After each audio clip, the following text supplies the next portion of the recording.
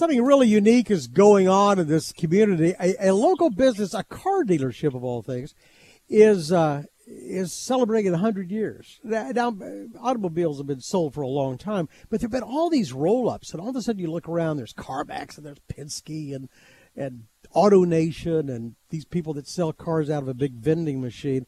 But Huffines Auto Group started in 1924, and it's still family-owned, and we're working on the third generation right now. And Ray Huffines joins us right now. It's good to have you with us. Yes, David, good to be with you. You don't look 100 years old. Well preserved, I guess. No, but I mean, I think about all the challenges that have taken place in your business over the last century, and all the changes, especially in just the last 20 years or so. There have been all these roll-ups, and there just aren't very many privately owned, family-owned automobile dealerships anymore.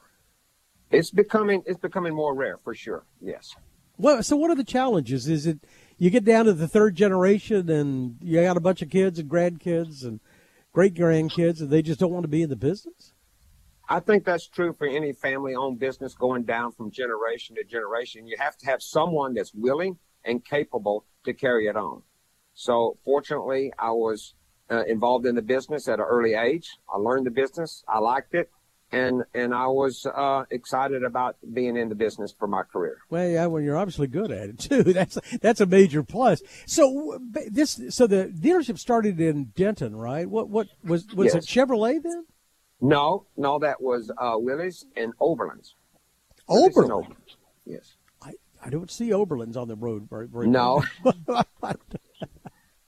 So tell me, to keep it vibrant, keep it going, you have added all sorts of automobile. You got Subarus and Kias and still some Chevys and Chryslers. Is that the idea? Is that kind of mix what keeps you going? Well, yeah, I mean, for the longest time, the manufacturers would not let you own more than one. They wanted exclusive. So my grandfather actually moved to Louisville in 1927 for Chevrolet, and we still have that franchise. But back in the, I would say the early 80s maybe, is when a manufacturer started allowing a dealer to own more than one, and a competitive brand too. So at that point, we started adding more franchises. And so they get you all different price points, I guess, too. Yes, it does help to be diversified, because one brand is popular, and then it kind of fades a little bit, and another brand becomes popular. So it's been very beneficial for us to be diversified with different franchises. You know, your business doesn't seem to be much different from a lot of others too. That there are politics involved. I guess I was watching Tesla still lobbying, I guess, the state of Texas so they can sell direct and avoid dealerships. And you talked 100 years ago about, you know, the concentration and the power that individual car manufacturers had. Yeah. I guess they don't want to get back to that state again.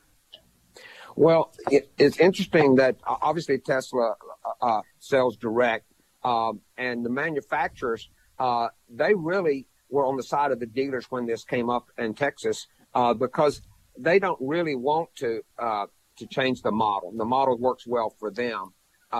But if Tesla was allowed to sell direct, then all of a sudden they would want to do it too. Well, that would be very difficult for dealers to be in competition with the manufacturer.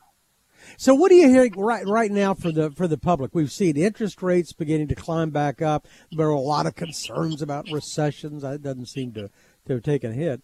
But is that true, or is Texas an exception to that? No, I don't think we're a total exception. Obviously, inflation has affected people's budgets. And also, when you add the much increase in the interest rates, that also affects their budget. So the more affordable cars are the more popular ones they're higher demand now. So that has definitely shifted in the last, I would say, year and a half. So do you think you keep expanding? Have you got the sort of the mix of automobiles that you want right now, or are you always looking? Well, we don't have a grand plan to be any particular size. We're always open to opportunities, and that's basically how we've grown to the point where we are now. That most of our franchises have been new points, have been awarded by the factory, where there hasn't been that franchise available in that area. So that's where most of our franchises come from. So we're not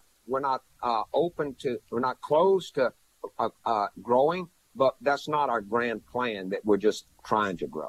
Can you grow? I mean, do you have free will? Could you go wherever you want to go? Could you, develop just like, say, North Dallas or North Texas does, right up, the tollway or out by Alliance in Fort Worth? Can you go any place you want to? No. The franchise manufacturer has a lot of control over where a new point would go and where, the area where you're assigned. So, no, that wouldn't be the option of the dealer to decide that. So, third generation, again, a remarkable accomplishment.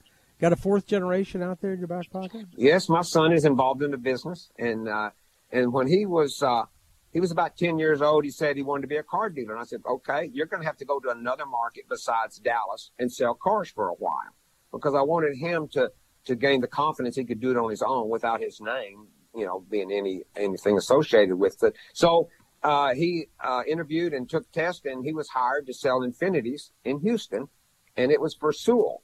And Sewell, I didn't know had dealerships in Houston, but he did, and that worked out well. So after about 16 months, we brought him back up to our organization and been moving him around and learning all the. Well, and it's interesting because I was trying to think of family-owned dealerships, and there just aren't very, especially around here, there aren't very many anymore. But that was one, I guess, that's still, like you, is probably in the third generation, I guess. Yeah, Sewell, yes, Well, anyway, it's fabulous. Look, we wish you a happy anniversary, and the resilience is absolutely remarkable, and we wish you continued good times. Well, thank you, David. I appreciate that. Thanks a lot. Ray Huffines is the president and CEO of Huffines Auto Group, and our guest today. For more of our conversation, go to krld.com/CEO. I'm David Johnson, News Radio 1080 KRLD.